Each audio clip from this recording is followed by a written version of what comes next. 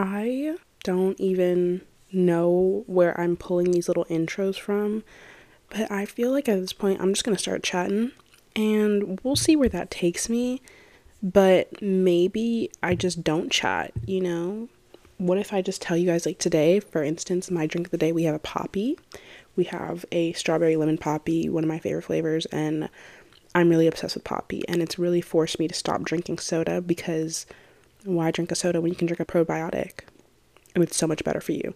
Anyways, this is not a paid sponsorship or anything. I just genuinely love poppy. Nonetheless, hey guys, welcome to another episode of Black Girlhood, where we are redefining femininity and celebrating all things Black girl unique. I'm your host, Sarah Sloan, and first for our Ode to the Bows segment, I'm itching to talk about them because I have not been able, for the love of God, to get my hands on one of their products in Sephora. And so topicals, I need you to know how much I love you, but every time I go in, it's sold out. So Topicals was founded by Claudia Tang, and please forgive my pronunciation, but Alameda Olowo, and they're both incredible women of color who co-founded Topicals back in the pandemic, but they focus on creating a skincare brand that treats chronic skin conditions like eczema, hyperpigmentation, and all target women and skin and faces that have those conditions. But their goal was to create a brand that made treatment way more fun instead of prolonging all of the dread and hate that comes with maintaining your skin, while also being huge advocates for mental health, and a lot of their philanthropic work goes towards mental health organizations. And of course, you can shop topicals in Sephora. I, however, have not been able to shop topicals in Sephora because I'm just not quick enough, apparently. But they're also available in Walmart, Amazon, and of course, their website, mytopicals.com. I'm not even going to prolong this anymore. You guys knew at some point I was going to talk about dating culture. You knew it was coming. You knew it was coming. You knew I was going to get to it eventually. Congratulations, today's the day. But I'm not here to talk about what you should and shouldn't expect in a partner, or what you should and shouldn't do in dating, whatever. Actually, quite the opposite. But I want to dissect the aspect of standards and perspective in today's society. And personally, I've only ever had one relationship my whole life. I've had one serious relationship, and that was my senior year of high school, my first boyfriend. It lasted 3 months, which was way too long in my opinion, but that's another episode for another day. And it's not because, I've never had people interested in me. It's because I don't believe in the talking stage. I've never been a big fan of the talking stage. I actually quite hate the talking stage. I think it's pointless and I think it's a waste of time. And I can tell you in about 3 weeks, really 3 days, but I give it 3 weeks to be nice, if I like somebody, because my standards are very specific in who I'm into, why I'm into them, and whether or not we are compatible. And I don't need 3 months, 6 months to talk to somebody to tell you that this is not going to work out. I don't have time to waste. That's so disrespectful to both of us to just sit here and chat. I'm not doing this for the attention. Standards look very different for everyone, and there's no direct way where people should align this and correlate this with that and vice versa. And there is a difference between accepting the bare minimum when that's not a universal understanding. I can't sit here and tell you this is the bare minimum of XYZ because you might not believe that. And your bare minimum might look different than mine, and that's okay. But my pickiness in relationships isn't because I feel like no one's good enough. It's because I know for a fact that there is someone who is. And I know for a fact that one day I will find my person, my soulmate, who I don't have to sit here and say that I don't enjoy the talking stage because it doesn't feel like a talking stage with that person. I don't have to sit here and pray to God that God brings me a man who I don't have to ask to bring me flowers or to open the car door or to walk on the outside of me, which that might be my bare minimum, but to my best friend or to this girl sitting next to me in class, that might be the absolute best. That might be their top of the top. That might be checking every single box. You cannot compare your standards to other people when your standards look different from other people's. And then we get sucked into these relationship holes and loopholes of, oh my gosh, this is what I want. This is what I want. But what you want might look different from what they asked for. And I think as I've matured and started to go into college and all these different aspects of just young adulthood, navigating society, and especially relationships, my standards are slowly starting to become scarce. And looking for somebody who really does do the bare things that I ask for has started to become a challenge. But I'm okay with sitting here and waiting and focusing on what I love and what I'm passionate about, rather than sitting here and just entertaining every guy who comes up to me simply because he's giving me great attention and, he might text me a good morning here and there. You see my point? Like, that's a waste of my time when I know that there is somebody out there. But I cannot sit here and look at my best friend's relationship and go, oh my gosh, she has everything I ever wanted, when that to her might have been the bare minimum. And she was waiting for somebody who did all the above and the beyond so she could be with them. But I would have settled for somebody who just did one of the things he did. So me falling and sitting here and looking at that is a distraction from my own goals.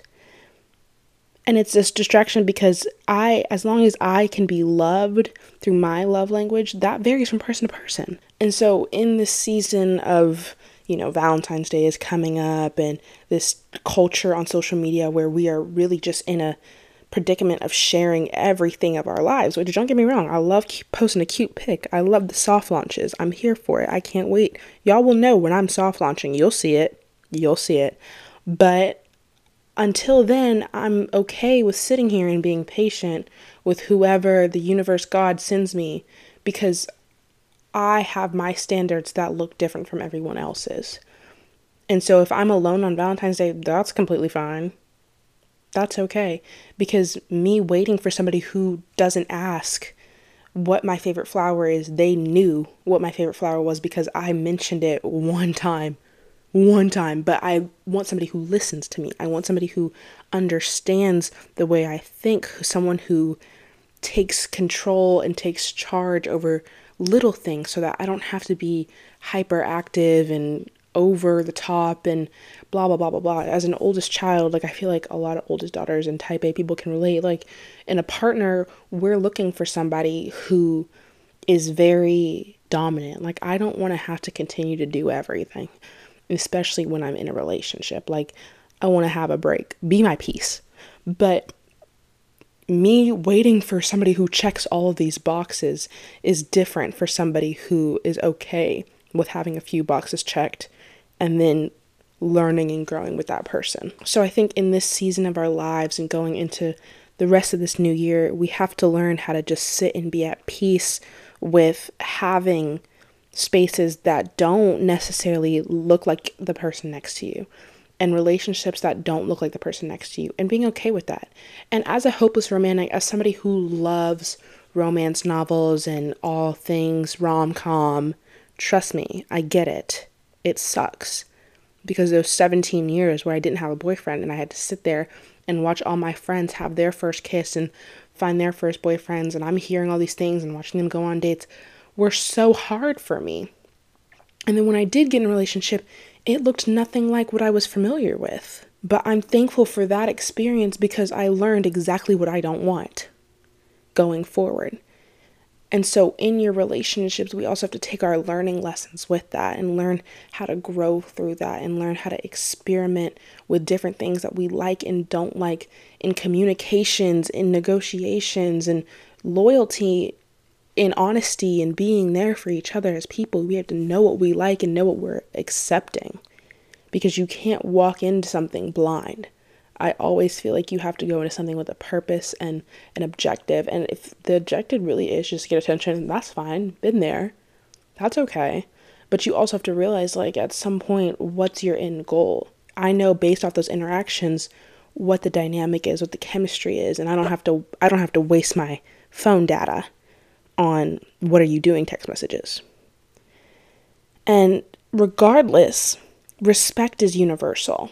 And you should never, ever, ever, ever, ever settle for less than respect as a woman and as a human. And I think no matter what you may ask for in a person, whether that's peonies every single week, or you don't ever have to buy me flowers ever, or we are simply just hanging out once a month, or whatever that looks like for you, respect an appreciation of who you are as a human and as a woman is the bare minimum. I feel like that's the one thing we can all agree on. You deserve decency and respect, and somebody who will treat you and like you as a person. I think often we find ourselves talking to partners and people who don't like women and are infatuated with the idea of attention from a woman, or being with a woman, or doing things with a woman, experimenting however you perceive it, but don't like women. So going forward, I really hope that you're able to break out of a comparison shell of your relationship and turn off social media or like the post and scroll past, knowing that you're okay with your forever looking different.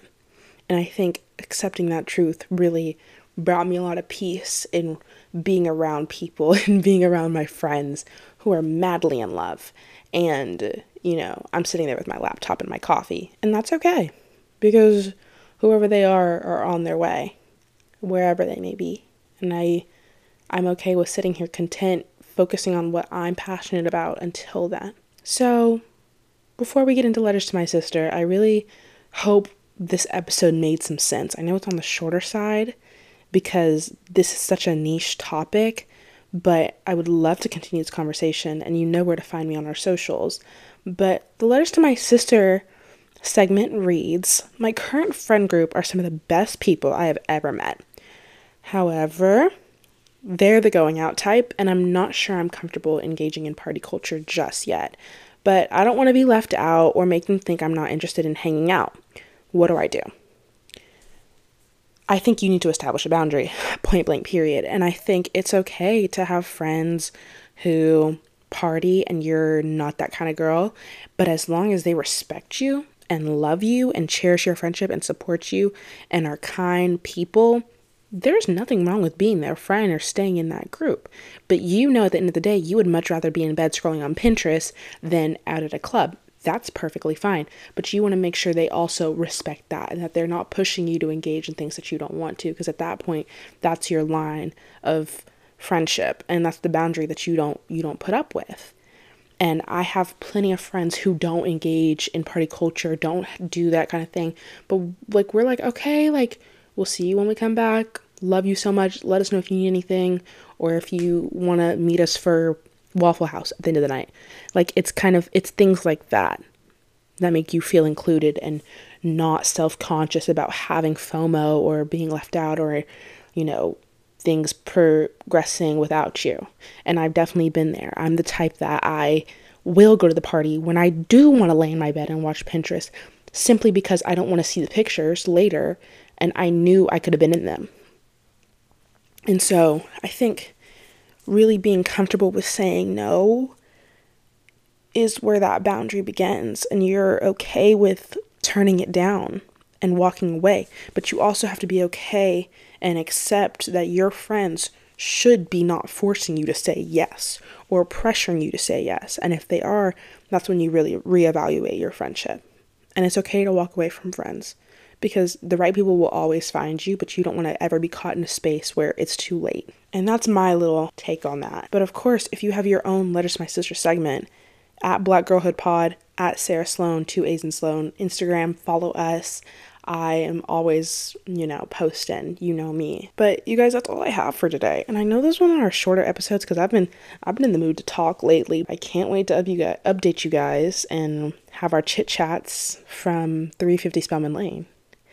And I love you guys so much. I'll see you next time on another episode of Black Girlhood.